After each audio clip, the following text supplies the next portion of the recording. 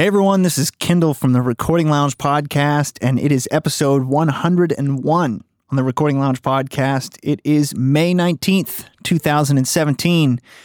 Thanks for joining us today for part 2 of our studio maintenance series. Now, if you're just joining us, make sure to go check out our part 1 first. This whole series is talking about just running a studio, maintaining a studio, things to keep in mind when it comes to gear and, taxes and aesthetic and keeping water around and all kinds of just like business related stuff and just things to keep in mind when running the studio, as well as nerdy gear stuff as well. So make sure to go check out part 1.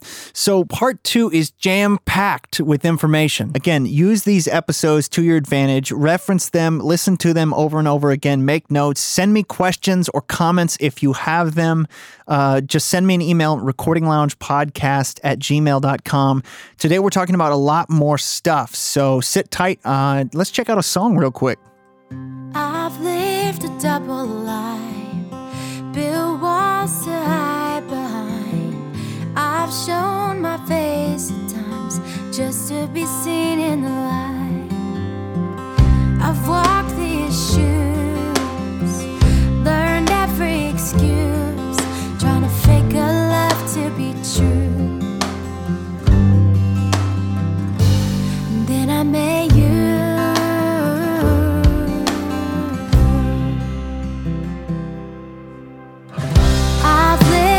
Double life, built walls to hide behind. I've shown my face at times just to be seen in the light. I pushed back hard and I took the charge, but I couldn't shake, no, I couldn't escape. Something had changed because I made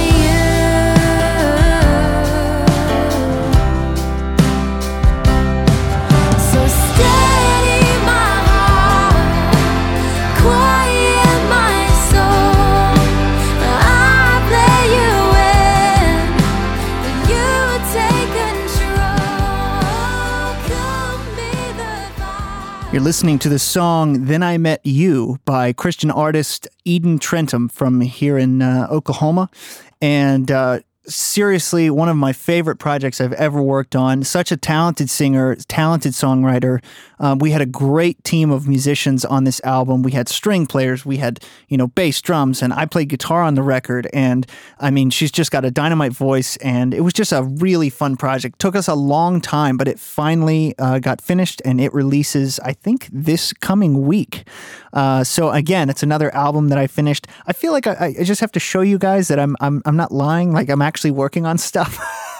Like that's why episode 100 and 101 took so long, because I really am like working on albums full time. It is my job. So anyway, hope you guys enjoyed that. Go check out her music. It's EdenTrentumMusic.com. That's EDEN and then TRENTHAM music.com. And I will say, for whatever reason, and I have no idea why this is the case, but if you put a www before the link, it does not show up. So Eden, if you're listening to this, go check that out on your website. Something's weird with that. Or you can just Google her music, Eden Trentum, and you will find her stuff. And her album is about to be released on iTunes and Spotify and all the above. Check it out. It's really cool. So we're continuing our discussion today on studio maintenance, and our first section to talk about is studio aesthetics. Now, when I'm talking about aesthetics, I'm talking about the way that your studio looks and the vibe of your studio. Now, I used to be like one of those people that was like, oh, that doesn't matter. Nobody cares. Musicians don't care, like, what color my walls are or anything, But at the same time, I had an experience one time. I had a professional session drummer tell me one time that he loved my studio and it sounded great, but my studio lighting looked kind of like a hospital. So, and we were kind of joking about it. Like he wasn't mean about it or anything, but I was like, what do you mean? And he was like, well, it's just, it's just not super vibey in here. Like, he's like, I'm thinking of like your studio has so much potential to be like super vibey with like some lamps and lights and like colored lights and stuff like that. And he's like, a lot of studios in Nashville are, really dim and, they're really cool and intimate and vibey. And I could have been like offended or like, I don't care, screw him. But I really took that advice to heart. And so I started making tiny changes here and there. I started, getting some lamps and changing out some bulbs and, using lower wattage bulbs and using, these LED Edison bulbs, the sort of like vintage styled light bulbs, which have a nice warm, like amber color to them. And lo and behold, I started getting compliments on it from clients that were like, man, it looks great in here. Like, this place is super vibey. And like, maybe they didn't ever speak up before, or maybe they didn't care. But when you start getting compliments on it, you start thinking, man, like, maybe that does really matter. And so I thought I would take a minute to talk about various elements of studio aesthetics and just studio aesthetics in general, to make your studio look cool. Now, me and another engineer friend of mine always joke that one of the biggest ironies of home studios is that home studios always try to make themselves look more professional, and pro studios always try to make themselves look more homey. And so it's just kind of ironic, but it's true, and I guess the goal here is that we want our studio to be comfortable. We want it to look cool and be, just be enjoyable overall to be in. And, there are some elements of this that I am certainly no expert in at all. I am not like an interior designer by any means, but hopefully I can give you at least a couple tips regarding studio aesthetics. So the first thing I would say is about lighting. Now, lighting is something that I've sort of become a little bit obsessed with over the last couple years. Obviously, like track lighting is really common in studios, and it's great. It's not that expensive, and it looks really nice and can light a studio very well. So I do recommend track lighting just in the general sense. But then we go on to talk about the bulbs. Now, one thing that I got into over the last couple years has been these LED Wi-Fi bulbs. And if you're not familiar with those, they're super, super cool. Essentially, they're like these Bluetooth Wi-Fi LED bulbs that you control from an app on your phone. And I use the Lightify series of bulbs, which unfortunately, they're not cheap. The colored bulbs are like $40 a piece. So yes, they are kind of expensive, but what's really cool is the colored bulbs can do, standard like normal lighting colors, like in different color temperatures, like just like soft white or bright white or whatever. But then you can also do like any color in the spectrum that you can imagine. I mean, any shade of red or orange or yellow or green or blue or whatever. And so you can really sort of fine tune the vibe in your space, and you can create scenes where these things are sort of memorized by the app, and it'll recall different sort of lighting scenes. And it's really, really cool. So they also make uncolored bulbs, which I also use, that allow you to just control like the brightness and sort of the color temperature of the bulbs, but you can't change the color. And they're really, really useful. They allow you to quickly dim all the lights in your studio. And here's another big feature of these, because they are all digital essentially and controlled by the app, and they're wireless, you don't have any issues with noise when you dim them. As you guys might know, dimmers often create noise problems in the studio. And so if you really want to get dimming, to be able to have dimmed lights in your studio, you either need to use lower wattage bulbs, or you have to get some expensive, like transformer to put into your wall to dim the lights without getting noise problems. But typical, just normal like dimmers with the little slider will often cause noise problems in the studio. Not always, but often they will. So what's great about these is I can pick any color shade that I want and dim them or make them bright or whatever. And overall, it's just contributed a lot to just the coolness of my studio.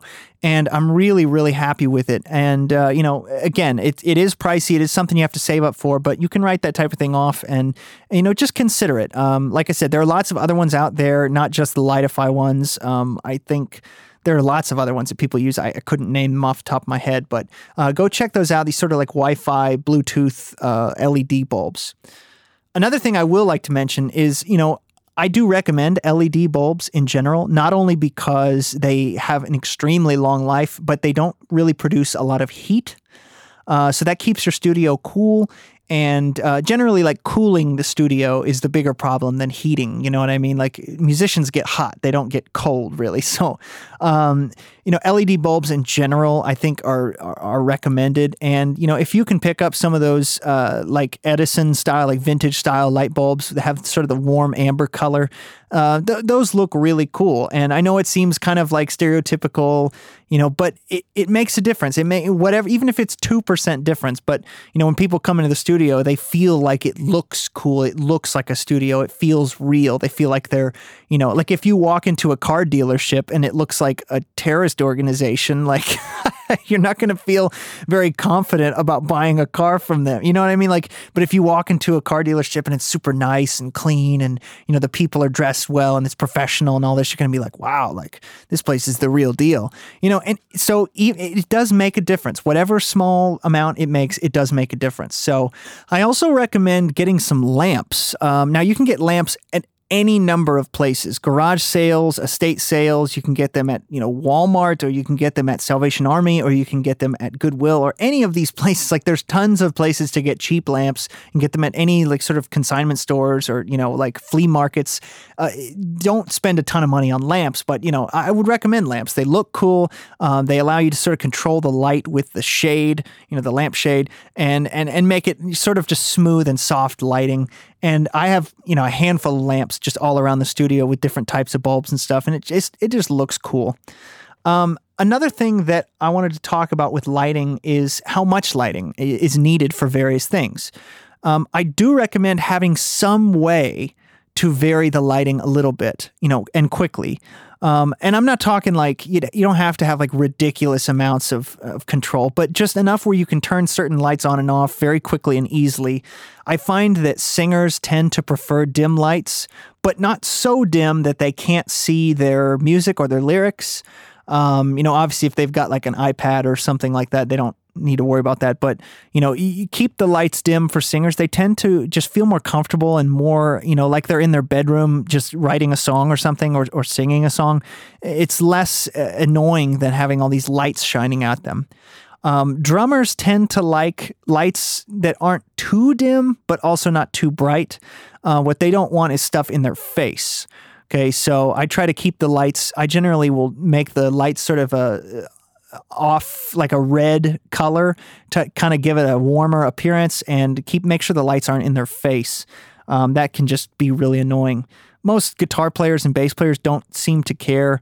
The other thing I will say is that when dealing with lighting, you got to be a little bit careful when it comes to people bringing in cameras or having camera crews or video crews, because those people generally need more lighting than people want. Now, not always, but, an experienced photographer can work in any light, but a lot of times studios are rather dim and it can be difficult for photographers to get good shots. And so sometimes they'll want to like bring lights and all this stuff. And I've said this on other shows before, don't let photographers or video crews get in the way of good performances. Just don't let it happen. Take control of the moment and say like, hey, snap a couple pics and then we got to do this vocal. Like, I don't want, that's a distraction. And also like the camera shutter can make a click like in the background. So that's annoying. Anyway, just don't go crazy with lighting, but also don't ignore it. It's important. It does add to the vibe of your studio a lot. And there's so many options out there, chandeliers and lamps and like uplights and all kinds of stuff out there to research. And for the longest time, I ignored it. And it's really paid off, I think. People come in and they think that my studio looks cool. And that same drummer has commented like, dude, it looks great in here now. Like, it looks like a real deal studio. And again, it's one of those things that does seem a little bit, this whole like aesthetic section, it might seem a little bit like, surface or something, like it doesn't really matter. And no, it doesn't matter. It's definitely icing on the cake. But, icing is great. You know what I mean? It's not all about the cake. Like the icing does help. So, yeah, that's lighting. All right, so the next thing I wanted to talk about is seating. So chairs, couches, things like that. And I also want to talk a little bit about rugs. So I always think it's really important to have a couch in a studio. That's like total personal preference, but couches in a studio are really comfortable, and because there will be people who aren't working at some moment and they want somewhere to relax. You know what I mean? Like, not everybody in the band is going to be recording necessarily all at the same time, or there will be downtime between takes. And so having a nice, like, comfortable couch, something that you would enjoy sitting on, is to me really important. I really like the couch that I've got here, and people comment and say that it's comfortable. I had another couch before that somebody gave me for free, and I was like, hey, it's a couch, it works.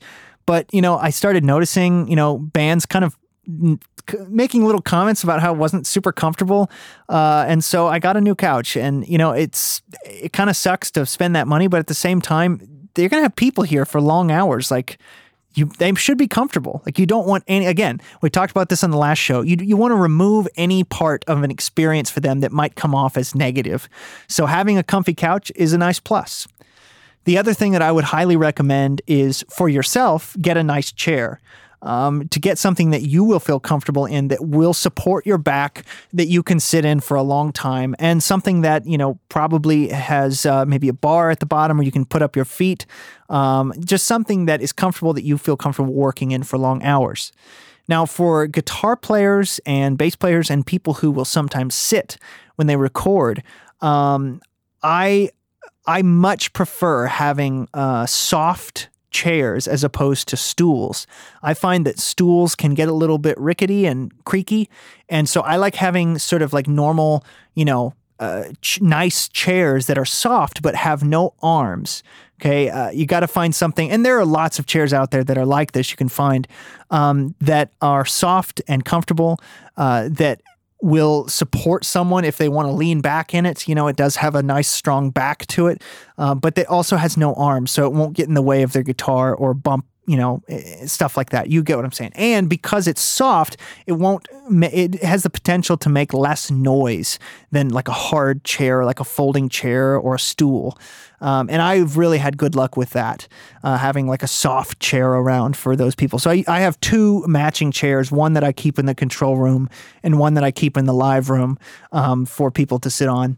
And for drummers, I do recommend having a nice drum throne in the studio. Don't get just the bargain basement like drum throne. I really recommend the nice, like rock and sock, form-fitted drum thrones that are much more comfortable and will help a drummer feel more comfortable while they're playing. Again, it's all those little things that, even though having a nice drum throne might contribute 1% to the overall performance of a drummer, that 1%, that'll add up. You know what I mean? Those little things can add up. Comfort levels do add up. Like, think about yourself. Put yourself in their shoes. I mean, you don't want to be like uncomfortable recording. You don't want to be in an uncomfortable chair. If you had an engineer who was like, oh yeah, sit on the concrete floor. It's like, really? Do I have to do that? I mean, do you just want to remove all of those things that could cause discomfort or anything to distract them from putting in an awesome performance? And I find having a good drum throne is really helpful. And 90% of the time, people use my drum throne because they find it more comfortable than their own. So yeah, even though chairs and seating doesn't seem that important, again, it's all a little bit of the equation, and that's all about studio maintenance.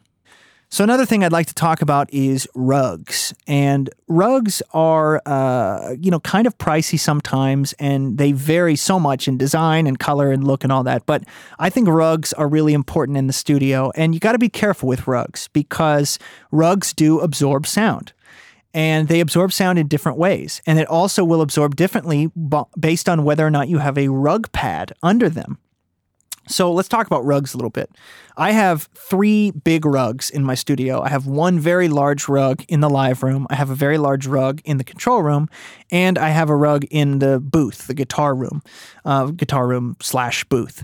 And all of those rugs are sort of like color matching to that room. They fit with the color scheme of that room, which again, it's just that little extra 1%. But one big factor that a lot of people don't think about is a rug pad. Now, rug pads are great because they protect the rug and will make the rug last longer. They sort of cushion the blow of people walking on a rug, and they keep the rug from sliding around. However, rug pads do increase the absorption of rugs. Now, rugs mostly absorb high frequencies, 2K and above, stuff like that. And they can really deaden room significantly if you have too many of them or if they're too thick. So just be careful of that. Like, you have to realize that rugs will absorb sound. Like, don't just ignore that fact. It's not just for aesthetics. So a lot of times rugs, like in my live room, my rug is basically one of the only things in that room that's absorbing high frequencies. Most of my traps on the wall are actually sort of range-limited traps or membrane traps that have a reflective face to reflect high frequencies so the room doesn't become too dead. However, the rug is obviously not that way. And in the drum room, in the live room, I also have a rug pad. I have half of a rug pad underneath the rug. I have the rug pad underneath the drum side. And once the drums are done, it's not there. I know it sounds a little strange, but I've done tests. I can prove it. This is why I did it that way. I've done the measurements. So when you put a rug pad underneath a rug, it will increase the absorption and absorb quite a bit in the sort of like 1 to 2K region. And that is an important region. And you can't have too much there, but you also can't have a scoop there because that's a really sensitive region. And you guys know this who've been doing it for enough time to know that like 1 to 3K is a really sensitive region to the ear. It's very aggressive. It can be, you can't just scoop it all out. You need it. It's really important. But you also can't have too much or it starts to sound like quacky or kind of like, knocky or harsh.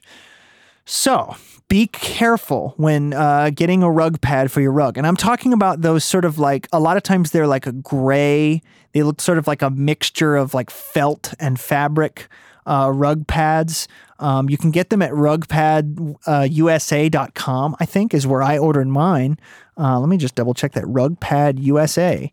Rugpadusa.com. And they have tons of rug pads from all varying prices. And rug pads are not super expensive, but just be aware that especially the thicker the rug pad you have, the more they will absorb and the lower frequency, the lower frequency they will absorb. So, a really thick rug pad that's like 1/2 inch thick might absorb all the way down to like 700 hertz. If you need that, then use it to your advantage. But if you don't need that, it can actually kind of deaden your room in that area a little bit too much. So just be cautious of that, okay? In my live room, having the full rug pad was a little bit too much. It seemed to scoop out that area in a weird way and make the decay times like oddly short in that region. And when I removed half of the rug pad, and like I said, it's a large rug. It's like 9 by 14 or something. It's big. It's a big rug. And when I removed half of the rug pad, it sort of evened out again. And so I did that. But anyway, just keep in mind that rugs and rug pads will affect your absorption. And so you might need to get a smaller rug or a smaller rug pad or no rug pad. In my control room, I did keep the rug pad, but I did not keep all of it in my live room. So just keep that in mind and make sure don't get something that isn't going to hold up to lots of use. You need something durable. Don't get like the little cheapo rugs, and also don't get like a shag rug. Like that's just kind of weird and not, you want something that's durable that will hold up to people putting pedal boards on it and rolling gear across it and standing on it while singing, something that will last you a long time. I do find that musicians feel more comfortable when sitting or standing or on a rug as opposed to just on a hard floor. I know it's not much, but hey, again, it's all about those little details. So I just wanted to briefly also mention something about candles. Now, I'm no expert in candles, but I do know that having a candle around, can make the place smell nice. And, a lot of people out there, might be like rolling their eyes at this, but it's like, musicians aren't the best smelling people in the world. Let's all be honest about that. We can just take a moment and, acknowledge that. And, having a nice smelling candle in your studio not only provides just a little bit of light and sort of like, ooh, cool, a candle, but it can make the place smell nice. And that is especially helpful in a live room where, you get sweaty players and sweaty musicians. And, yeah, so just wanted to mention, get a nice candle or two for the studio and you will thank me later.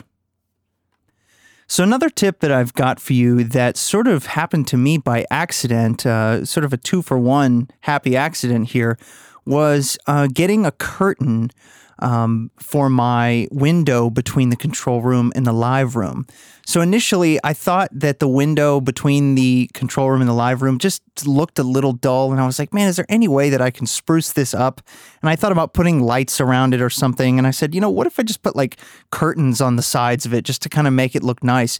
So I got that, and I thought to myself, that might actually come in handy later.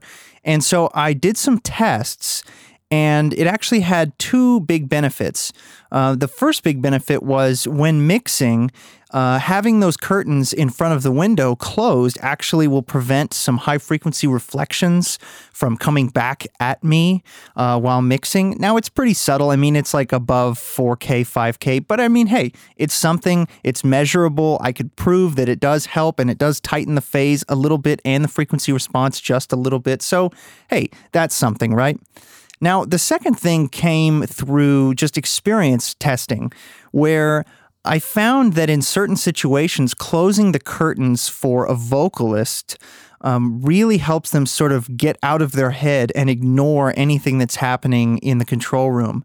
One of the best examples of that is when you've got a full band here, 5 people, and it's time for the vocalist to record vocals. Well, a lot of times when I'm doing vocal sessions, I prefer it to just be me and the singer. But if the band is here, they'll be all behind me. They'll be maybe like on their phones or laughing or whatever, carrying on. And it can be a real distraction for a singer in there to look over and see people laughing. And they might be thinking like, are they laughing at me? Did I just sing something bad? So to remove that, especially if you've got a full band here, you can close those curtains and sort of make it like they're in their own private little world. And sometimes that can really help a singer just sort of get in the zone and forget about everything else going around them and just sing and deliver a great performance. So, hey, that's a 2-for-1. Curtains aren't that expensive. You can go really expensive, but I didn't. I just went to Lowe's and got some curtains. If you're not familiar with Lowe's outside of the U.S., it's just a hardware store. They're just like normal, home improvement curtains, not any designer or fancy anything. I think they were like $30 a piece, one for the left and one for the right. And then the curtain rod was maybe like $50. So, just over $100. And it's a pretty large window. I mean, it's like 3x6, I think, something like that. So it's decently large. But yeah, a little improvement that has actually come in handy quite a few times. Another aesthetic tip that I have is to display stuff that you've worked on, albums that you're proud of. Put them up on the wall, ask your clients for a CD or a vinyl or whatever that they've got and put it up on the wall or put it somewhere where people can see it. Obviously don't put up the stuff that, you're not proud of. You don't have to at least, but put up stuff that people can see and be like, oh, you worked with them. I know those guys. And, that's just one more thing, a little tiny thing that can make it be like, wow, when they step in the room and they see these records, and again, this is a bit of a nod to like those guys like Michael Wagner who have just like gold records and stuff all over their wall. I don't have a gold record or a platinum record to my name, but I still am proud of the work that I've done with certain bands. And so I put their albums up on the wall. People see them and they can look through them and say like, oh man.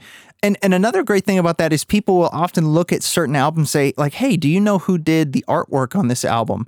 And you can become a resource and say, hey, well, just, open it up and check it out. I can find their info for you if you need it. And, that's just one more like added bonus that you can help put their mind at ease to something that all bands have to go through, which is figuring out Who's going to make our, CD copies? Who's going to do our album artwork? Who's going to do all that stuff? That's something that often bands put off way too long. So to have albums in the room, they might be more likely to think about it early on, which is a good thing.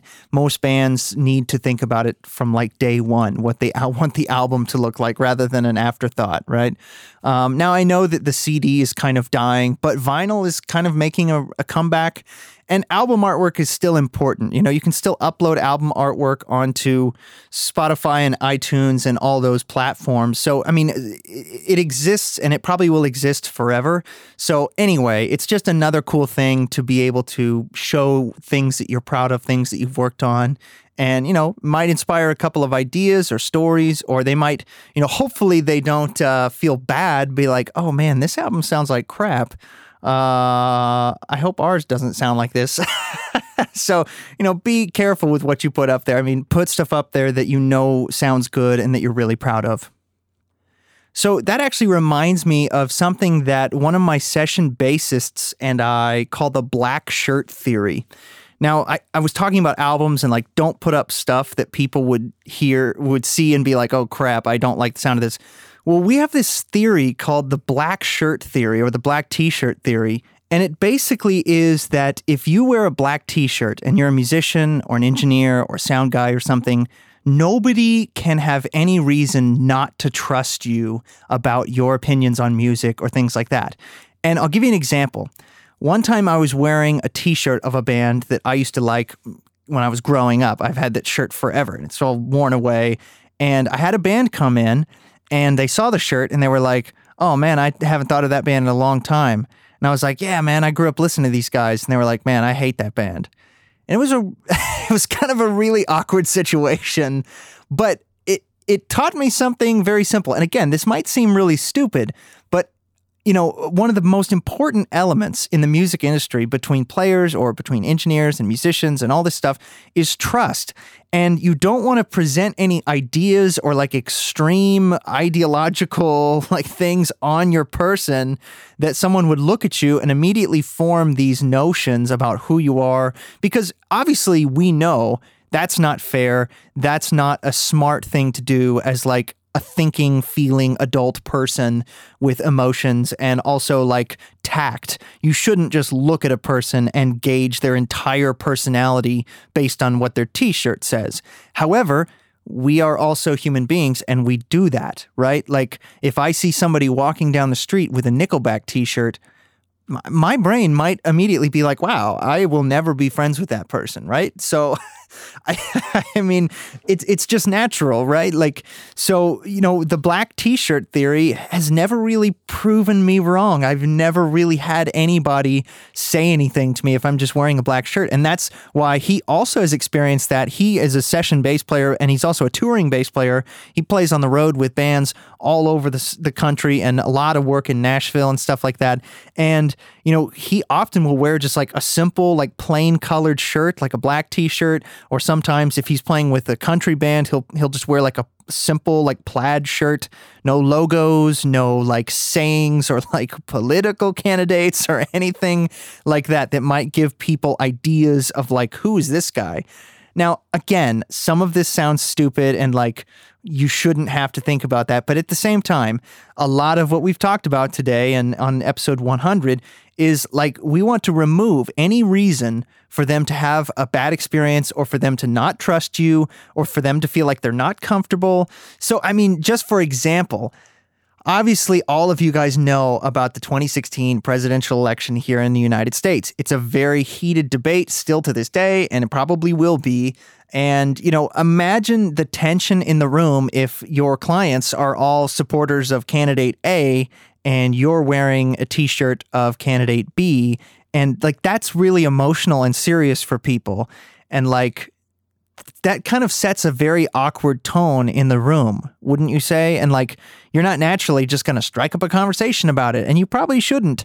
But, those types of things, people have strong opinions on things, on politics, on religion, on music and movies and celebrities and, all these things we all have opinions on. So if you choose to just wear a plain colored t-shirt or something without logos or anything like that, you can't really have anything to be blamed for. And you can keep your opinions to yourself, and because that's not really what this is about, right? Like, you don't need to be sharing those things in those contexts. Like, it's a little more professional, in my opinion, to just leave your personal, like keep yourself a little bit anonymous. You know what I mean? Like, keep it like a strict business relationship where these people don't know everything about you, because again, like, you want them to trust you and that you want them to look up to you and be like, this guy is going to take our music to where it needs to go. And so, take it or leave it. I know it sounds a little bit ridiculous, but I've got proven track record. So does this bass player.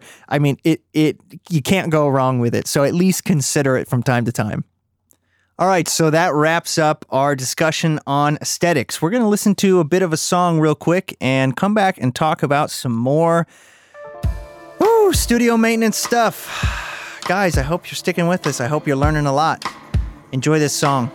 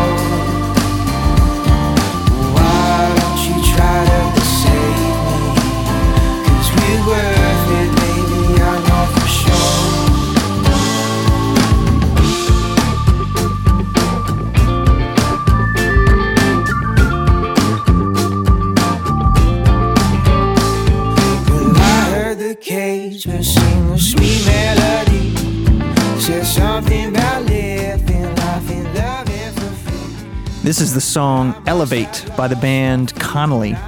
A really cool band from Oklahoma City that I have worked on a couple songs with. Really, really fun band to work with. Very quick and creative in the studio. We tend to lay down stuff very quickly and come up with great ideas, and we just tend to work really well together. So I've had a lot of fun working with them, and this is the second song I've done with them. And enjoy it. We're going to play a little bit more of it and get back to our conversation.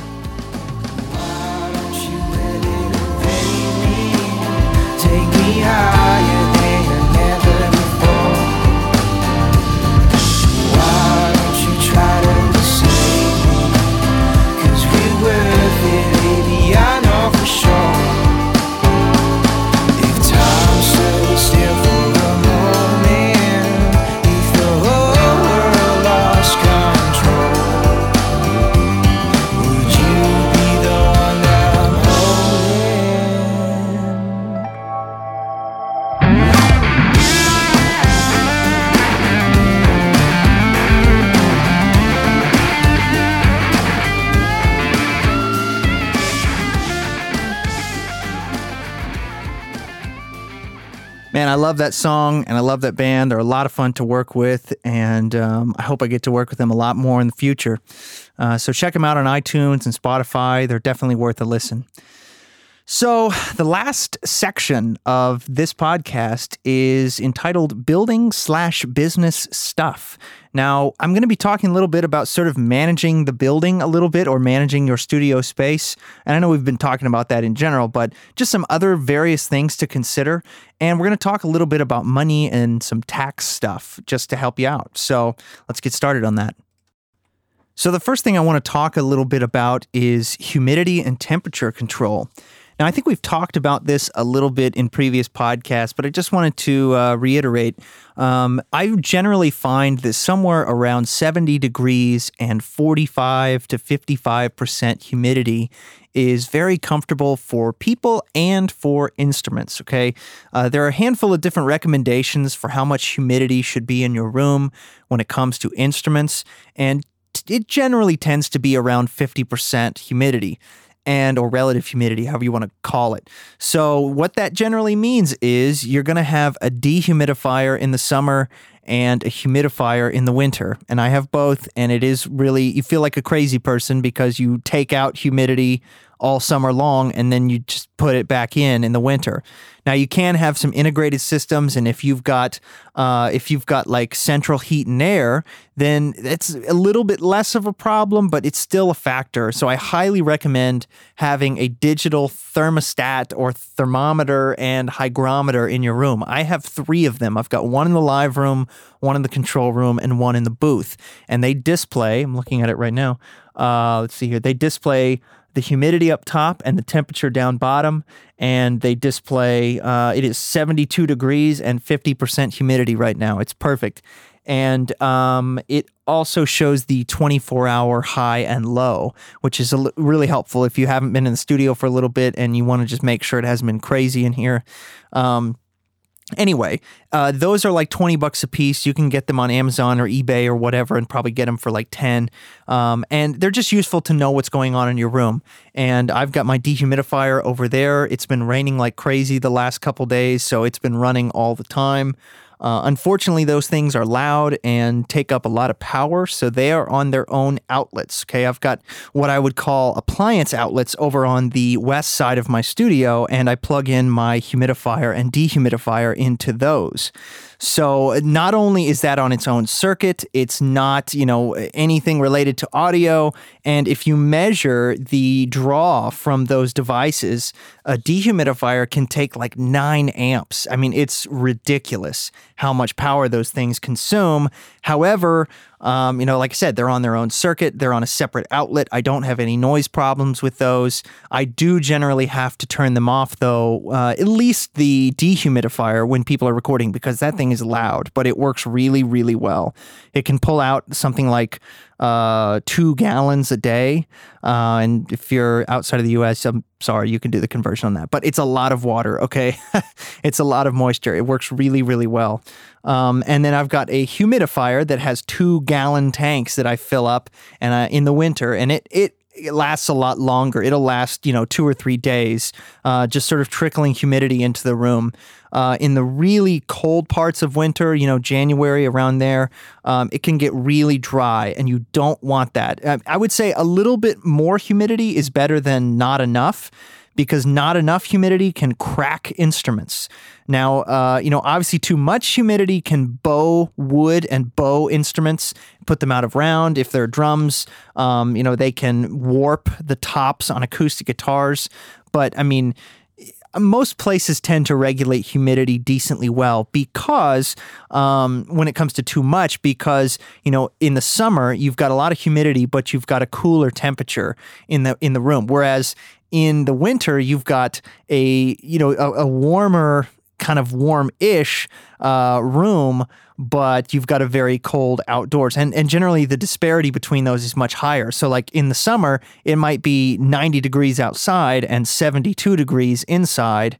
So, that's only like around 18 or 20 degrees. But in the winter, it might be 30 degrees outside and 70 inside, which is 40. So it's a lot more. And so it sometimes can seem, at least to me where I live in my experience, it's a lot easier to deal with a little bit higher humidity than it is to deal with not enough. But like I said, the humidifier itself, it works really well. You don't need to fill it up as often as I take out or empty the dehumidifier. Anyway, I'll stop rambling about this. Point is, I recommend somewhere around there, 70 degrees-ish and 50% humidity. Buy the stuff you need to buy. It's really important, especially if you've got acoustic instruments, drums, stuff like that. And it's just generally comfortable. Keeps singers from getting dry throat when they're singing, when the humidity in the winter is really low. Making sure just the humidity's comfortable for everyone. I highly recommend that. So one piece of equipment that everybody should have in their studio, I don't care if it's in your house or in a separate building, you need to have a fire extinguisher. Now, thankfully, I've never had to use it before, but a good friend of mine is a fireman, and he said, people really need to have a handful of fire extinguishers around their house, like one in the kitchen, one in their bathroom, one in their bedroom, maybe one in the kids' bedroom, if you got kids, one in the living room. He's like, you never know when you might need it. Like, you can hide them away and make them, not seen because they're not, the prettiest things in the world. He said, but it could save your life. It could save your house. It could save your family. Like, spend the $20 on each one and get a couple of them and put them around in places where fires might start. Like, having one in the kitchen is probably a good idea. Like, you never know when that type of thing could happen. Okay, it sucks, and I don't want to think about it, and I hate thinking about this studio going down in flames, but I have a fire extinguisher now in the studio for just such an occasion that hopefully could stop a fire before it gets too big and protect my instruments and my gear. But that leads me to my next topic, which is insurance. So insurance is really important, and there's some confusion, at least here in the United States. I'm not sure how it is in other parts of the world, but here in the United States, your homeowner's insurance policy generally will not cover your equipment if you are using it for a business. I have had friends who have had things stolen, and one of the first questions that their insurance company asks them is, do you use this for a business, or, is this just a hobby, or, because what happened was he had a bunch of music equipment stolen. And, he was like, well, I am a musician. I'm a professional musician. And essentially they only gave him about half as much as, he really needed. And that's because he's supposed to have a business policy or an inland marine policy or a specific policy for musical instruments. Now, again, I apologize to my listeners overseas. I don't really know how insurance works in other countries, or what it covers, all those types of things. But here in the States, generally the best thing to do is to get a policy specifically for musical equipment. I highly recommend a company called Music Pro Insurance. They have policies for musicians, and also for people in the studio. You can essentially insure any piece of gear that you want, and there's a couple of really great things about it. Number one, the deductible is $100. So if anything happens, you pay $100, and there you go. Like, that's a super low deductible, right? The other great thing about it is that your rate is directly based on how much stuff you insure. So if you really only want to insure like a couple of pieces, like your really expensive stuff, like a couple of nice guitars or like your computer or stuff like that, then your rate will be very, very low. And if you get more money, you can insure more things and, pay for that as you go. You don't have to just insure everything right away. Like, it's a percentage based on what things you're specifically insuring. And number three, the best part about Music Pro Insurance is that it doesn't matter where this gear is, whether it's on a plane with you or in the car or at a gig or in your studio, it is insured. Which is a lot of peace of mind for somebody like me, that I sometimes will play gigs and, sometimes I'll do sessions at other studios and I'll bring stuff with me. And so, that is a huge load off my mind. The only downside with Music Pro that I have found, at least, is that you have to pay your premium in full, which means, when you essentially put in all your info and sign up and blah, blah, blah, they give you the number that is your annual price, your annual premium for being, on the insurance plan, and you have to pay it in full. And so that's the only downside. It's not a monthly thing. And at least to my knowledge, they don't plan on doing a monthly thing. And I'm not really sure why, but that's just the way it is. But again, insurance is there for peace of mind. They're not really selling insurance. They're selling peace of mind, right? So I highly recommend getting insurance specifically for your gear, and make sure that, and don't worry about it on your homeowner's policy, because it'll just jack up your rates for that. And, just get something that is specific for your business, for your music gear. Now, if you're just doing it for a hobby, your stuff is probably covered under your homeowner's policy. But if you're making money at it and, they will find out, then they might not give you as much money as you need to reimburse the costs, or they might not give you any. It really depends on the insurance company. So just be aware of that, be careful, and good luck. So the next topic I wanted to talk about briefly is sort of like studio hours and studio rules and like contract stuff. So I get some questions every now and then about my contract that I use for clients and about studio time and things like that. And the first thing I want to talk about is studio hours.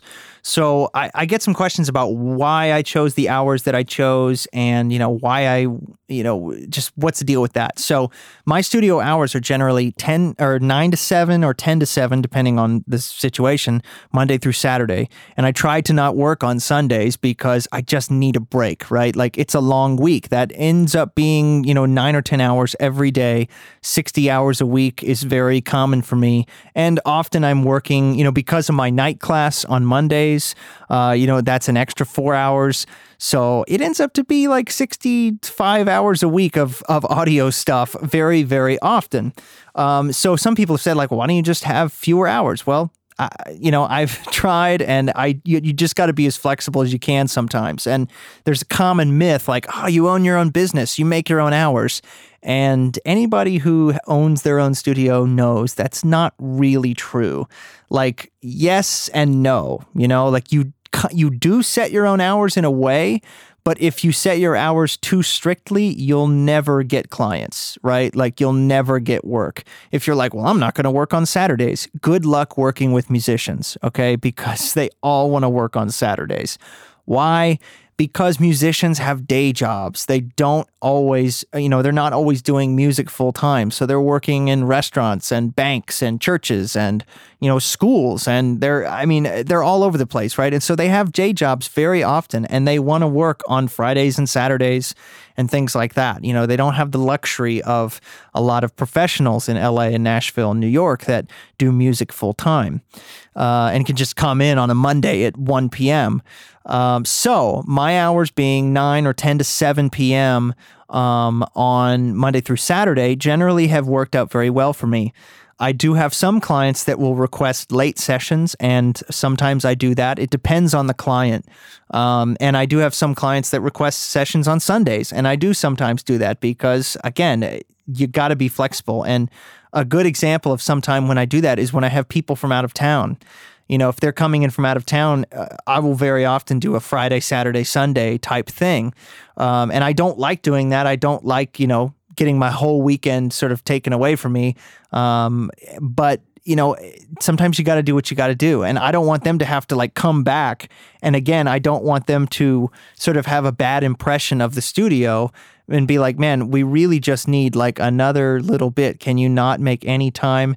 And again, I could be hard about it and say, no, this is my strict times. I don't work on Sundays, but it's just not worth it to me. I want to get stuff done too. I want them to feel like they got stuff accomplished and that their experience was good. And I want to cross stuff off my list because if they have to come back, that means I have to take like another Saturday, and Saturday is a very valuable day for me, right? So it's just sort of a game that you play and you're constantly working with it. But those are generally my hours, and I try not to work too much past them. At the same time, it is currently 2:36 a.m. right now. So yeah, very often I am out in the studio late working on things like this. So if you count the hours that I'm out here not working on official business, I don't even want to know how many hours that I work. So I wanted to talk briefly about my contract and sort of like studio rules and things like that. So I'm going to open up my contract and just sort of go over it a little bit and sort of bring you through just some of the basics and how I've come through this. I've come to this contract that I have now that I've been sort of refining over the years. So initially, it just has up the top contract for project payment, recording, blah, blah, blah, the Closet Studios. And I have for artists, I fill in the artist's name up top, and I have sort of an introduction. And it starts with studio terms and conditions. And first of all, and again, this is all based on my experience and things that I have just run into over time, questions that I have, And I've just decided to put them in here. Some of them are like actually like legal things. Others are just more like studio rules or conditions, right? So the first one basically, the first term basically says like, I understand that the producers / engineers involved in the making of this record must deliver the project at the negotiated price, and I also agree that blah, blah, blah, the band will pay that price, etc. It's all worded well and everything. If the price changes, you have to do an amendment. Contract for project price adjustment must be attached to this contract, blah, blah, blah. That's basically the first term that basically says, I'm going to do the work and you're going to pay me. We agree to that. Number two is a sort of royalties term that basically says, I'm not going to take any royalties from your music. That is something that I have done as a business decision. I don't take any points on records that I do. And it's because early on, I noticed the way that the music industry was going and that artists were getting paid less and less. And I didn't want to start doing projects for points, only to realize that artists weren't making any money from their records, and then realize, man, I should have just charged cash. So I operate as a completely cash-based business. I don't take any percentages or points on records. And so essentially that term, number two, basically just says, I don't own your music. I have no stock in it. I take no points. I take no percentages. You pay me the price. We're good. But I also acknowledge that it's illegal for the artist to not sort of give credit to people that worked on the album. Essentially it's illegal for them to, if someone was a producer, to just leave them off of the credits or to not mention them is technically like kind of illegal. So at least by my terms, it is by the terms of this contract. And again, this is all worded nicely and I had a lawyer look over it, blah, blah, blah, but I'm just sort of going over this. Anyway, number three, it talks about, this is a big one. It's the responsibility of the artist / client to keep in contact with the studio in order to schedule studio time. The studio will not keep track of personal schedules of clients, and so clients must use calling, texting, or email to get in contact with the studio to schedule dates for their sessions, meetings, CD pickups, etc.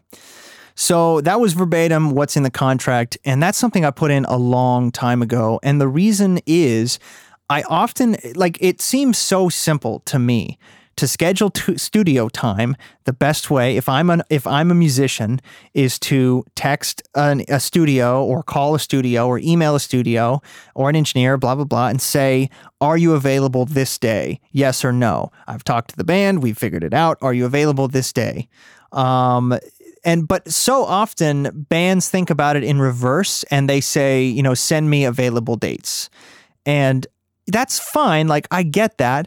But to me, I look at it almost like they need to, and maybe I'm wrong about this, okay? But the way that I look at it is I don't keep track of your schedule. And so if I tell you, oh, I'm free on the 20th or the 23rd or whatever, then they have to go and ask the band and confirm and work all that out.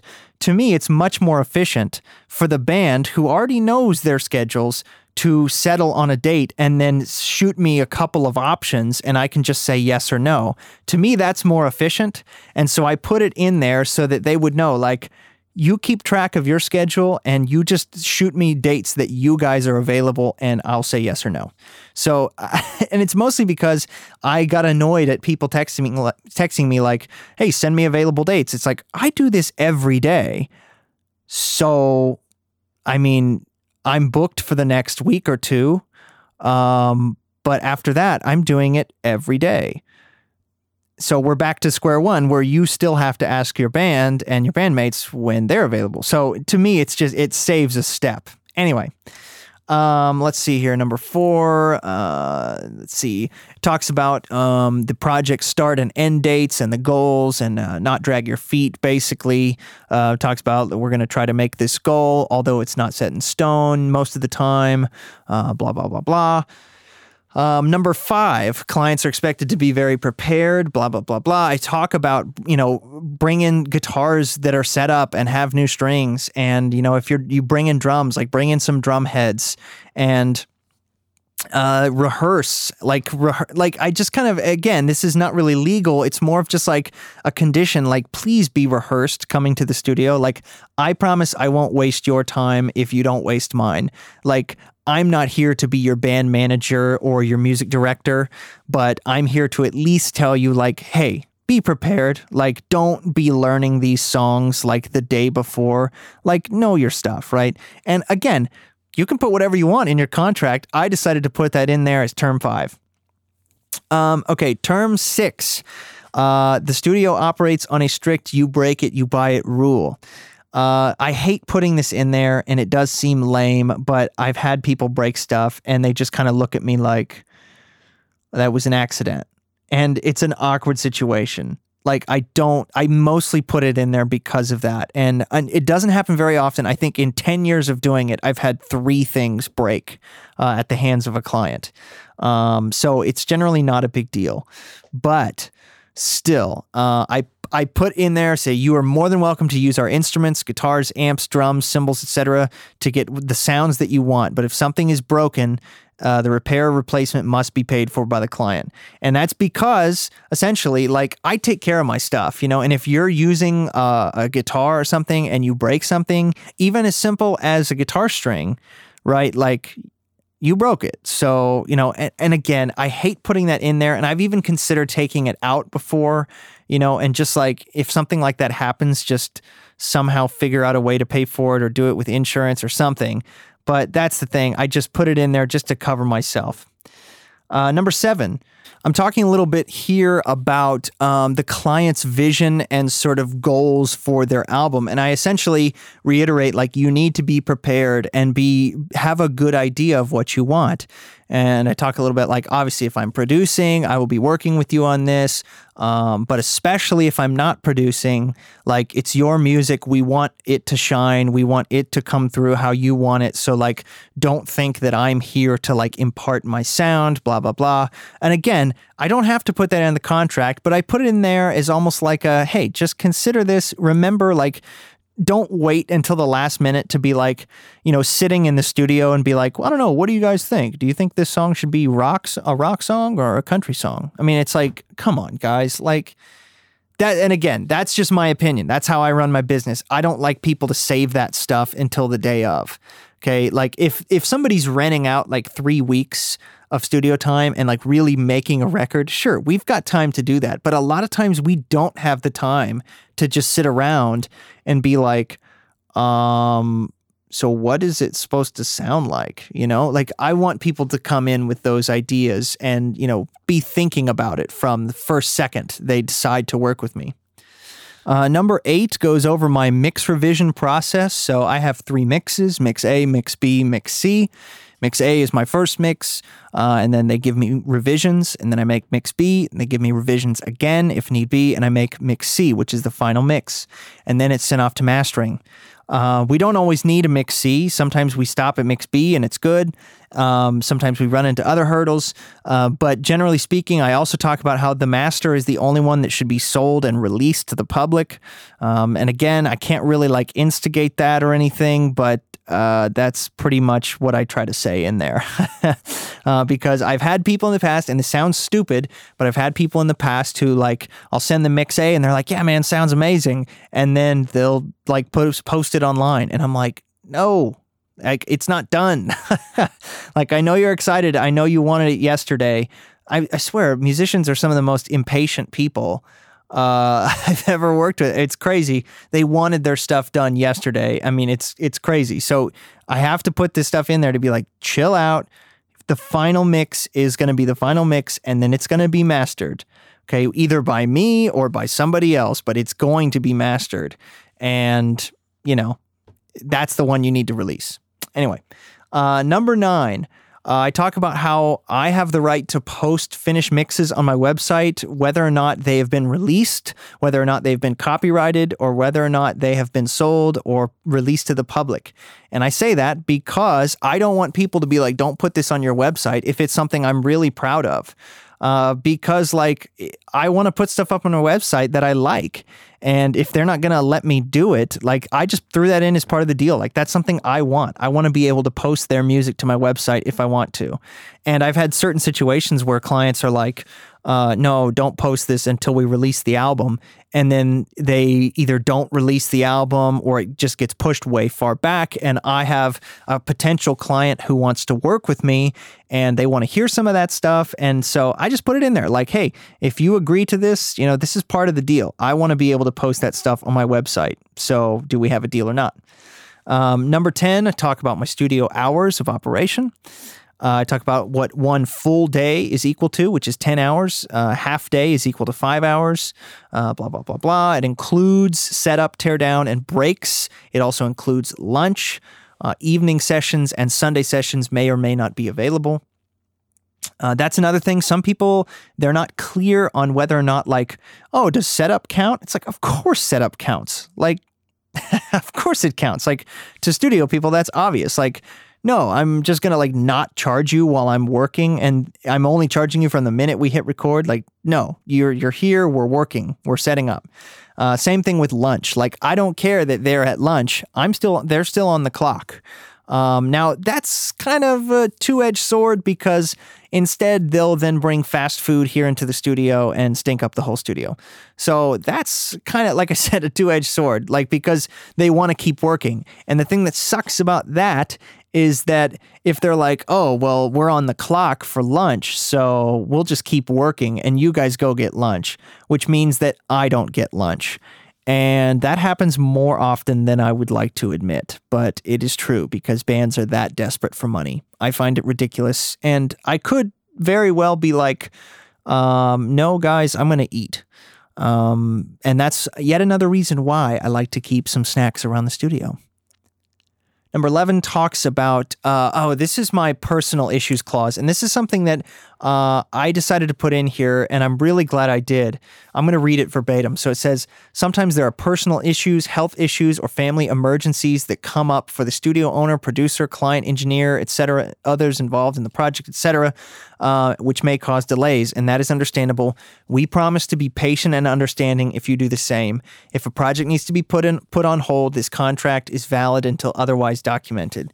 So I put that in there because I have had clients go through some serious stuff in the middle of a project. Divorces, family members dying, children dying, mothers and fathers dying, car accidents, people like getting serious diseases and like being in the hospital for a month. Like people, I mean, all kinds of stuff has happened, right? In the last 10 years of doing this. And so I want people to feel some relaxation about that. Like, hey, if something happens to me, like I'm not over here, like, scowling at them, like, what's the deal with this person? But similarly, I put it in there because if I get sick, I don't want people to think that I'm like, people are, customers can sometimes be a little bit, like I said, impatient, and, they kind of think the world will revolve around them a little bit. And so I put this in there as sort of like hey, we're human beings, stuff happens,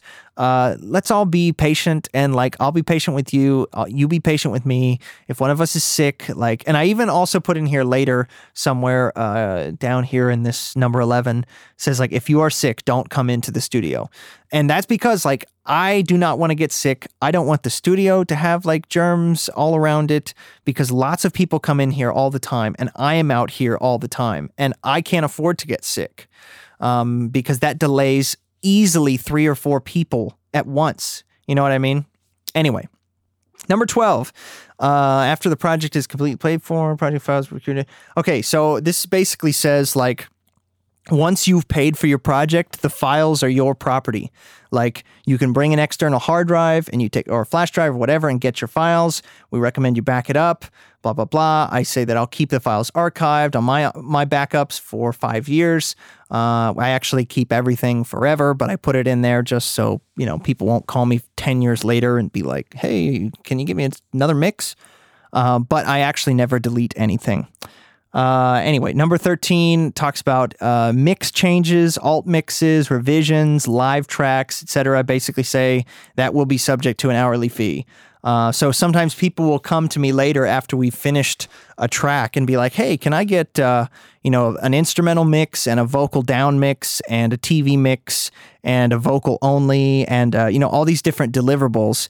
And they just sort of expect me to give it to them for free. And it's like, no, because that takes a lot of time.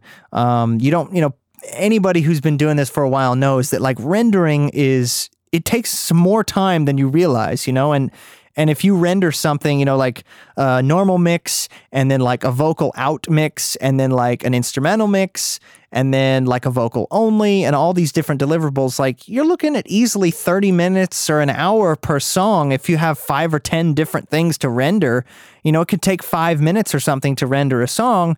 And so, you multiply that by how many deliverables you have and then uploading them and all that stuff and organizing them.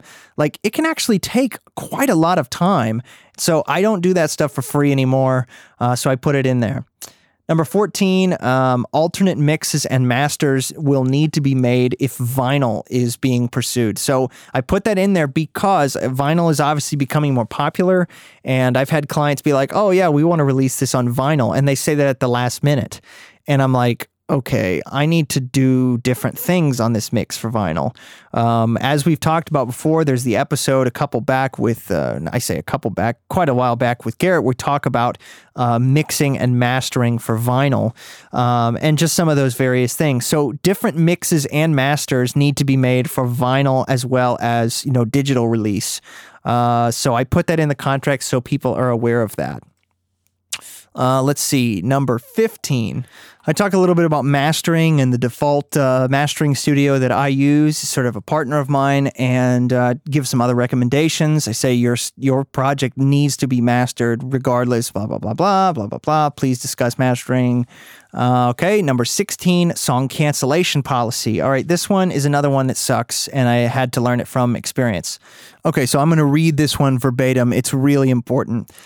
If a project is scheduled for X number of songs and this contract is signed for said number, it is expected that this number of songs will be completed. If a song or songs is/are removed from the project at any stage for any reason, the client will pay a song cancellation fee. This is because the project price depends on the number of songs being produced, mixed, etc. Please schedule your projects wisely. All right. Now, what does this mean? I had to start doing this because I once had a project that scheduled like 15 songs with me, and they signed a contract for a very large amount of money. And we were all set to go. They had booked out like 3 or 4 weeks, like a whole month basically of time to do this. And then like at the very last minute, they were like, hey, we decided we just want to do a single first, and then we're going to do an album later this year. And they signed the contract for 15, but that clause was not in there. And so essentially, in a nutshell, I didn't really have anything I could do about that. Like, they signed a contract for that, but I hadn't done any work yet, and they hadn't paid me yet. And so I was kind of like, well, I can't. So I called my lawyer. I was like, is there anything I can do? And she was like, well, not really. I mean, you haven't done any work, and they haven't paid you. So you've both sort of not made this. I mean, in theory, you need to have a clause in there that essentially says, like, if you cancel a song, is there any sort of fee or, charge for this or anything? And so she's right. And so I put this in here, and that's because of that exact situation. And so what I do is I charge $100 for every canceled song.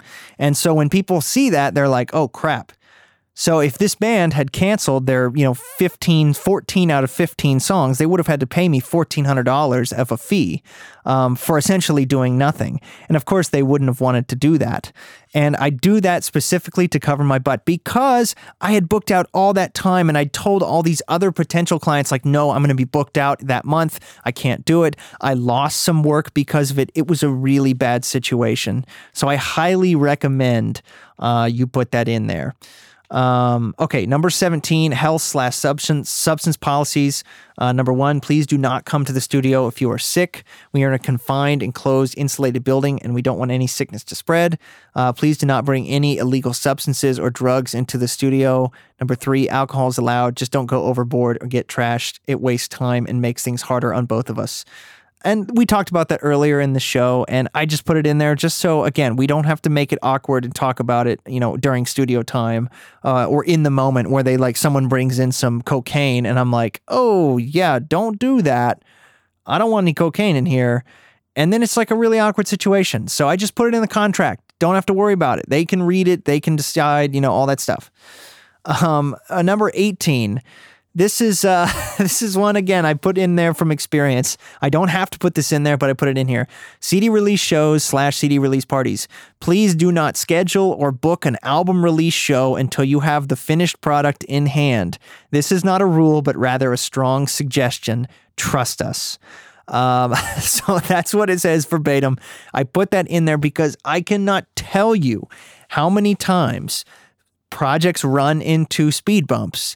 And, oh, look, the mix gets delayed a couple days, and then the mastering, because it got delayed a couple days, he's now backed up on something, and now the mastering's delayed a week, and then, oh, look, the weather was bad, so you couldn't, the mailing off your CD took a little bit longer, and blah, blah, blah, blah, blah, and, the shipping took longer.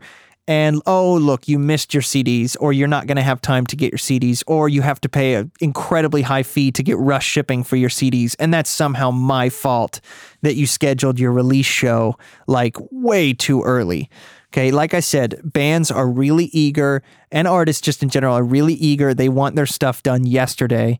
So I put that in there just to get bands thinking, don't schedule your release show based on what you think when the album might be done, or when you think the mastering could be done, or when the mixes probably will be done. Don't do it until you have a finished product. It's just the safest thing for everybody. I know it's annoying. I know it takes time, but who's rushing you here? Are you in some big hurry? Do you have 6 months to live? What is the huge rush about waiting an extra month or something? Make sure that we're done, that it's done in hand, you have it, and then we're good to go. Then you can schedule it and know you're not going to have to rush or worry. So many bands push that part of the process up to the last minute. They get their CDs 2 days before their release show. It's ridiculous, and it's stressful for everybody. It's stressful for me because I get that phone call or I get that text hey man, we scheduled our release show for 3 weeks from now. Is it going to be done? And I'm like, guys, what are you doing? That's not my problem. You know what I mean? It really is not my problem that they scheduled their release show when I'm trying to make a record. What are you trying to do? I'm trying to make this awesome. And if it takes an extra week, it needs to take an extra week. And obviously I try my best to get things done in a timely manner. We all try. But stuff happens, people get sick. One of the projects I worked on recently where this happened, I had an ear infection and my ear was clogged up and I couldn't mix for 3 days. It's I'm sorry. I can't do anything about that. You don't want me to mix when my ear is clogged up because I can't hear. I had to go to the doctor, and I had to go actually to an urgent care center and get my ear irrigated because it was hurting me, and I had wax blocked up in there. And I mean, it was not fun, right? And so it's and the band was all upset about it. We needed the mixes on Friday. And I'm like, guys, I'm sorry. There is nothing I can do. You made the mistake of scheduling your stuff way too early before you knew, is it done? Is it almost done? Anyway, so I just throw that in there. Anyway, after those are all my terms. After that, I have the payment agreement, which basically just says the price is X. That is for X number of songs. The rate is X per song. I have a price breakdown, blah, blah, blah. I have the agreement payment method. I only allow 3 types of payment methods, which is the full amount up front, half up front, and half at mixing start. And for returning clients only, I allow 1/3 up front, 1/3 at mixing, and 1/3 when it's finished. Now, most of the time, I recommend people do full amount up front, not only because it's easier for me, but it gets everybody's mind off of it. And again, bands want their stuff yesterday, so they want to start recording before they even have any money. And it's like, cool, name a restaurant that you can go to before you have the money. You know what I mean? It's like, guys, you save up for a record and then you do it. Like it's not that hard. But bands, you know, they're super eager. I love their passion. I love that they're excited. But guys, like, calm down and save up and make a record. And bands that have been doing it for a while, they do that and they don't even think about it. They call me, they get a quote. They say, how much is it going to be to do this? I tell them a price. If they like the price, they say, okay. And then they're going to save up their money. And then they call me in a couple months or whatever. And they're like, all right, I've got the money. Let's get this going. Or they do a Kickstarter or whatever they got to do. Anyway, after this, I have my consent, the producer/engineer/mixer consent. It basically says I agree to all the above. Then I have the client consent. It says I agree to all the above. I understand and agree to all the terms and conditions, blah, blah, blah. Then I just have sort of the basic contract agreement that has project title, project start and end dates, dates signed, signatures, blah, blah, blah, blah, blah. Contact information. And that's my whole contract. Okay. It's 6 pages long. I've got a bunch of other end notes and stuff like that. It's at the bottom and it essentially clarifies the terms and conditions above, kind of like I've been clarifying them to you, that the end notes kind of clarify some of those things above for people to read more about and get more details about and blah, blah, blah. Okay, so the last thing in the podcast that I wanted to talk about was tax stuff or tax ideas or tips for dealing with taxes. Now, again, I apologize for people that are not in the United States because I'm not quite sure how your taxes work. I've never done taxes in another country. So perhaps some of these things won't be super useful to you. Maybe they will be. I don't know. So, if you guys are fans of the show and you've heard me mention it once or twice over the course of the last 10 years, or I guess of the podcast, 8 years, I actually went to school for accounting. I did not go to school for music or for audio, and I dropped out of school. So, but while I was there, I learned a lot about accounting, and I've always been a big fan of using Excel. And so still to this day, I keep all of my records in Excel. And some people would advise against that. They'd say, no, I need to use QuickBooks or Quicken or one of those things. But I actually really like Excel. It allows me to do a lot of things that I like to do, and I understand it really well. So I use Excel to keep records of everything. And I just highly recommend keeping good records of everything that goes on, whether it's, you know, that you got paid money, somebody owes you money, you owe somebody money, you bought a piece of gear, you sold a piece of gear, you know, all of that stuff should be in record. And the more you do it, the more you won't even think about it. It's not that annoying. I mean, I probably update mine every single day when it comes to it. But I don't even think about it anymore. I've been doing it so long. And it also allows you to analyze your progress and see how much money you're spending on this and that, on this category of thing. You know, like how much money have I been spending on guitar stuff in the last 5 years? I mean, you can actually, you know, keep track of that stuff and really essentially make your own like analytics for your own business and really learn things about your business. And it's been really helpful for me because I can make charts and graphs and, you know, find data from all kinds of things like, you know, how much I've spent, how much I've made, how, you know, and I even put a lot of personal stuff on my spreadsheets when it comes to tax stuff, and I put in my wife's income and things like that. So just so I have a better idea of what I'm going to owe on my taxes and all these types of things. Just and it's constantly updating. It also gives me sort of, because of some of the formulas I've got in there, it gives me lots of predictions, which will sort of warn me about rough months that might be coming up, or even good months that might be coming up, or if I'm not sort of meeting my goals or my sort of projections for the year. And it kind of just keeps me in check in all facets of my business. And I highly recommend just keeping good records. If you're not keeping records, you know, you're really going to regret it. So definitely keep good records of everything that you do. And The next thing I wanted to talk about is write-offs. So what things are write-offs and what types of categories are there? So again, this will probably be a little bit more relevant to people here in the United States, but in terms of write-offs, we have quite a few different types.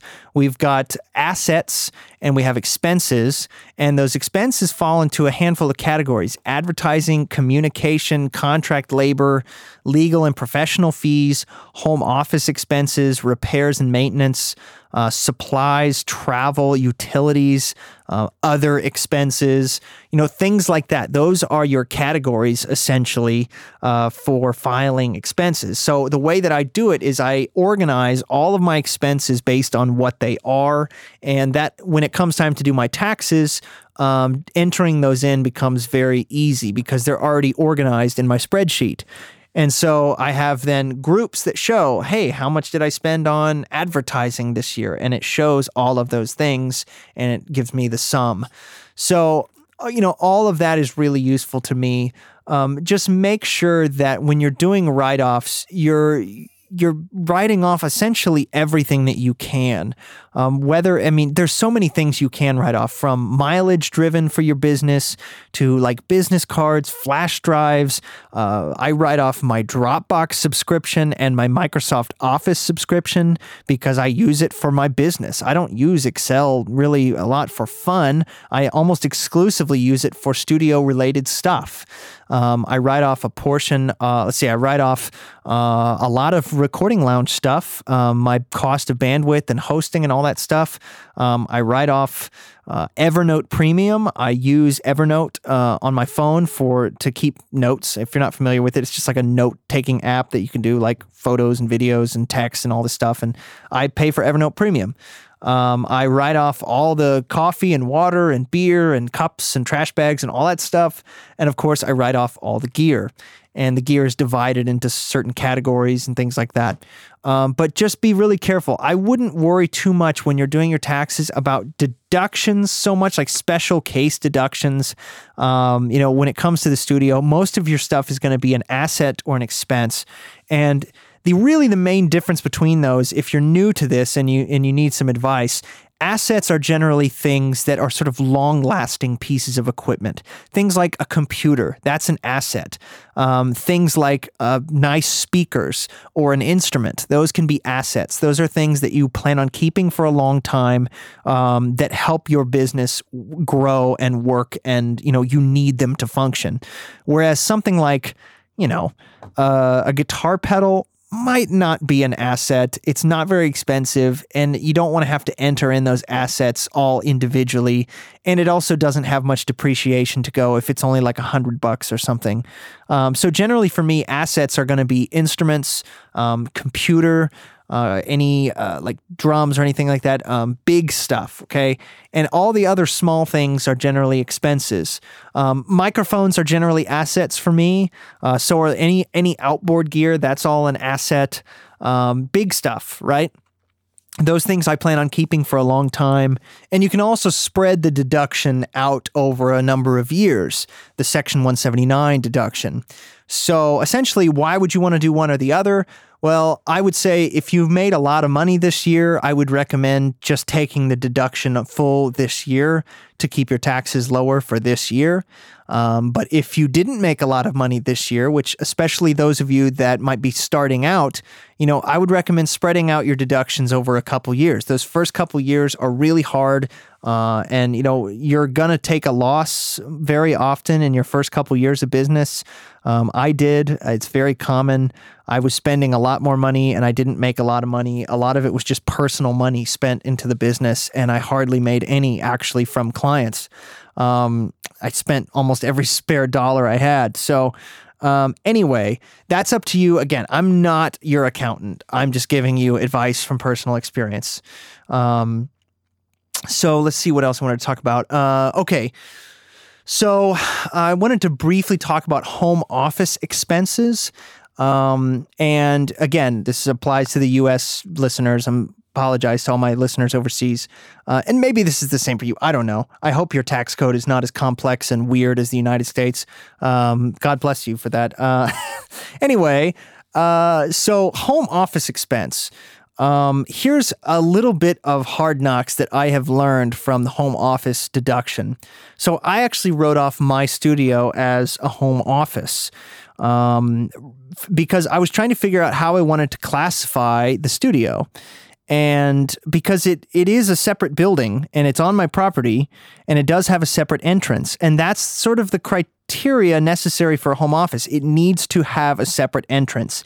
It does not have to have a separate address, but it needs to have a separate entrance to sort of classify as a home office, or at least in a lot of cases to get the full deduction or something like that. I'm not sure of all the details. But anyway, one thing that I noticed is that they essentially make you deduct that over like 30 years or something. So when I put in my initial cost of building the studio, it was like I only saved like a couple $1,000s that year. And I was like, all right, something's wrong with this because my taxes are insanely high and I just built this really expensive studio. What gives? So I called my accountant and I asked him what he thought. And he said, well, how about this? How about you write it off as your studio building? But what about your air conditioning system? Wasn't that really expensive? And I was like, well, yeah. And he's like, that you could consider an upgrade or a building cost or an expense rather than just lump it in with the sum of the home office. And I was like, okay, that makes sense. So I did that. Essentially, I subtracted that cost from the home office and put it as a repair or upgrade, or I forget what the category is, something like that. And it helped reduce my taxes a lot. And a whole lot. And another thing that I did was I switched over a couple other things, like some of my LED lighting and some of my other like little special things that you don't necessarily need for a home office, but that I did here in the studio. But the basic structure of the building, the work to put it up, the walls, the drywall, the paint, the floors, the majority of the structure I wrote off as a, quote, home office. But a lot of the other things, the, decorations, the couch, my desk, things like that, my air conditioning system, what else something else I wrote off, a couple other little things I wrote off as essentially expenses or upgrades to the home office rather than just lumping it in with the sum. And that allowed the deduction to be taken this year. So again, that's my tip. I know there are probably some accountants that would disagree with that. Granted, that was like 5 years ago, so I guess we're good. So anyway, that's a tip that I have is be careful if you want to build a studio on your property, that, you might have to be thinking about those sorts of things rather than just trying to lump it all into home office.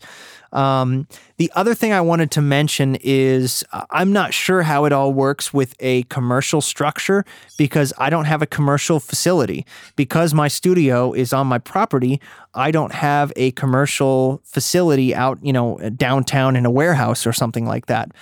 So I don't have any advice for that. I would recommend calling an accountant.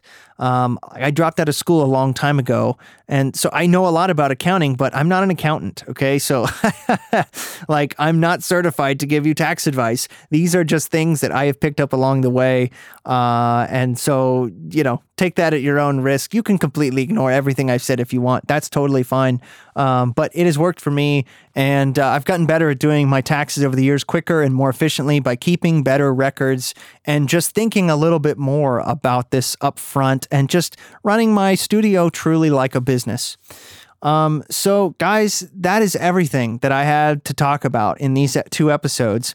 I know there's a ton of information in these episodes, and I really hope that you can learn a ton from these 2 episodes. I mean, it's almost like 3 episodes or 4 or something. But I really wanted to do this. It's been a long time coming to do this series, Studio Maintenance, because there's just so many little things that I wanted to talk about that didn't really fit in their own show. And I just thought, let's just bundle them all together and do a huge blowout and have a big celebration, basically. So anyway, guys, if you have any comments, questions, concerns, please feel free to email me at recordingloungepodcast@gmail.com. If you have tax questions, please don't send me your questions. Please call an accountant. Please get advice from a professional. I'm an audio engineer that has some accounting experience and that, does okay with my accounting. But my situation might not work for you. Please call an accountant that can give you true advice. Same thing goes for the contract situation. If you're not sure, I would recommend just doing what I did and sending your contract to a lawyer and having them look over it. Yes, you'll have to pay for it, but you can write off legal and professional fees on your taxes. So that's exactly what I did. It's just worth it. Call a lawyer, have them look over your contract, tell them what you do. I'm a studio owner. These are my terms and conditions. Can you look this over and, see if it works and see if there's anything I need to address? And hopefully some of the things that I brought up in that section will give you some ideas of what to put in your contract. I do recommend having a contract, by the way. Anyway, send me an email, recordingloungepodcast@gmail.com for questions, comments, show suggestions, podcast episode ideas, etc., etc. Go leave me a 5-star review on the iTunes podcast feedback or reviews tab. That's really helpful. Please consider donating or pledging just $1 on the Patreon page, $1 per episode or $5 per episode, just a couple bucks per episode. It really helps to keep this podcast going, and I really want to keep this podcast going, and I know you do too. It is getting expensive, and it's very time consuming. As I said, it takes a lot of time to make these shows, and it takes a lot of space to host these shows. So guys, just please consider doing that for me. It's greatly, greatly appreciated. You can go to recordingloungepodcast.com for that info and click on the tab that says Support RL. And speaking of, you can find basically anything you need regarding Recording Lounge at recordingloungepodcast.com. Make sure to check out our YouTube channel and sign up for our mailing list. Hope you guys learned a whole lot from these episodes. Be well, and we'll talk soon. Thanks.